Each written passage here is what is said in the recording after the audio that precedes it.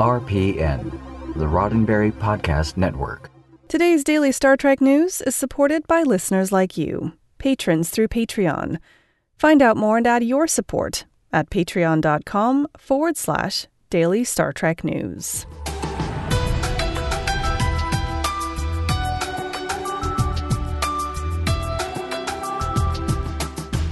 Hello and welcome to your Daily Star Trek News from the Roddenberry Podcast Network. I'm Allison Pitt, and today is Wednesday, May 27th, 2020. On today's show, actor Richard Hurd, Star Trek Voyager's Admiral Paris, has died at the age of 87. Christian Cooper, the survivor of a viral racist incident in Central Park, turns out to be something of a Star Trek trailblazer, and a monument to Captain Janeway is set to be unveiled in October. All that plus This Week in Trek History, coming up next. Star Trek actor Richard Hurd has died.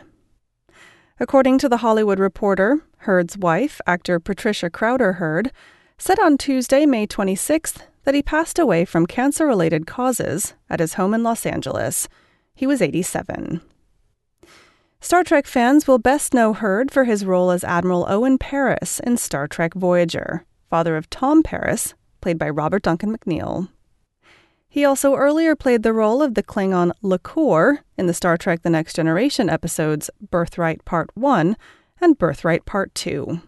He was also a founding member of the Enterprise Blues Band, with fellow Trek alumni Vaughn Armstrong, Casey Biggs, and Steve Rankin. Outside of Star Trek, Hurd was probably best known for his role as Mr. Wilhelm on Seinfeld. He also played William Shatner's boss, Captain Sheridan, on T.J. Hooker. Hurd's other roles include Supreme Commander John on the 80s miniseries V, as well as supporting roles in the films All the President's Men, Planes, Trains, and Automobiles, Midnight in the Garden of Good and Evil, and many, many others. Hurd's extensive film and television career spanned 5 decades, from 1970 up to just last year. Hurd is survived by his wife Patricia, his daughter Erica, son Rick, and stepdaughter Alicia. Please join me in sending condolences to his family. The Memorial Day holiday here in the U.S. was rocked with the explosive story on Monday that a white woman, Amy Cooper, walking her dog in New York City's Central Park, attempted to call the police on a black man who asked her to leash her dog. The victim, Christian Cooper, no relation to Amy, caught the racist incident on video, and it led on Tuesday to the firing of the woman from her job at a New York investment firm. As more details emerged about the victim, Cooper, on Tuesday, it turns out that not only is he a dog lover and an avid birdwatcher, he's also a Star Trek trailblazer. A piece from The Advocate reports that Cooper, a former writer at Marvel Comics, was the man behind the character of Cadet Yoshi Mishima, who E! Online calls the first outed, regular character in Star Trek. Cadet Mishima was a character from Marvel's Starfleet Academy, a short-lived comic series that ran for 19 issues between 1996 and 1998. The incident in Central Park was controversial because it brought up issues of white privilege, especially white women's privilege, and its contributions to police violence against people of color. It was especially powerful against the news that another black man, George Floyd, was killed by police in Minneapolis on Monday evening, when one of them kneeled on his neck to restrain him during an arrest. Now, in just a moment, I will get back to more Star Trek news, and I'll be taking you back in time to find out what happened this week in Star Trek history. But first, a word from me. Today, I was going to spotlight another awesome Star Trek thing that you can get from Amazon.com, but that feels a little incongruous coming off the back of a story about racist incidents. So instead, a plea.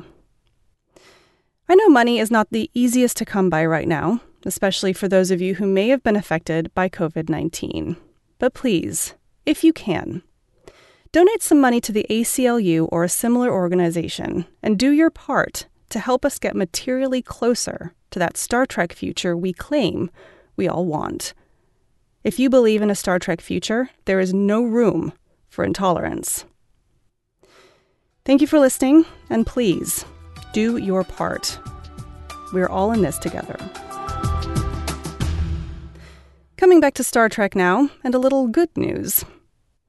You may remember last December's coverage of a new monument in Bloomington, Indiana, honoring the future birthplace of Star Trek Voyager's Captain Janeway.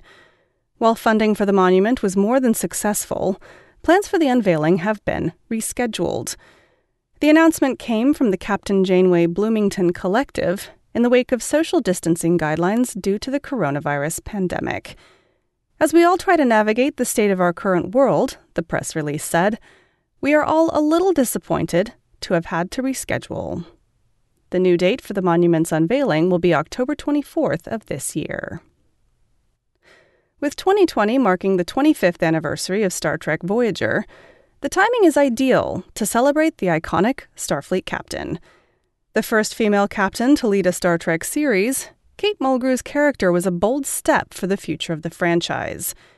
Being the first female captain was seismic, Mulgrew told TrekMovie.com. There were tidal waves of publicity and reaction because a girl had been put in command.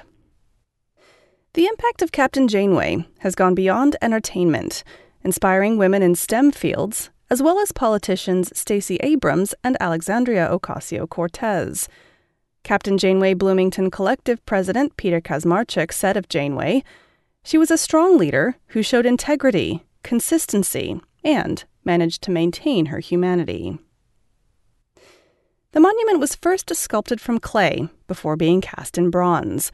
The impressive bust of Captain Janeway will rest atop a limestone base with a steel plaque beneath the captain's likeness. While you may have to wait until October to see the Captain Janeway monument, you can see Janeway herself on Star Trek Voyager, streaming now on CBS All Access.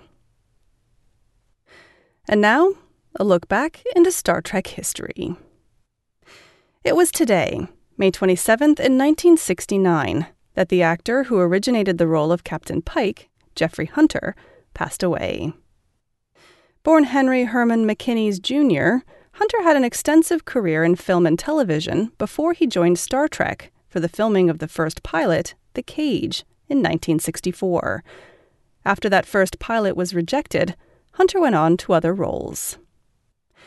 Tragically, Hunter died after an accident at home in Van Nuys, California. According to Wikipedia, he suffered an intracranial hemorrhage on a small flight of stairs, which caused him to fall and fracture his skull. He underwent brain surgery but never recovered. He was just 42 years old. Tune in again next Wednesday for more Star Trek history.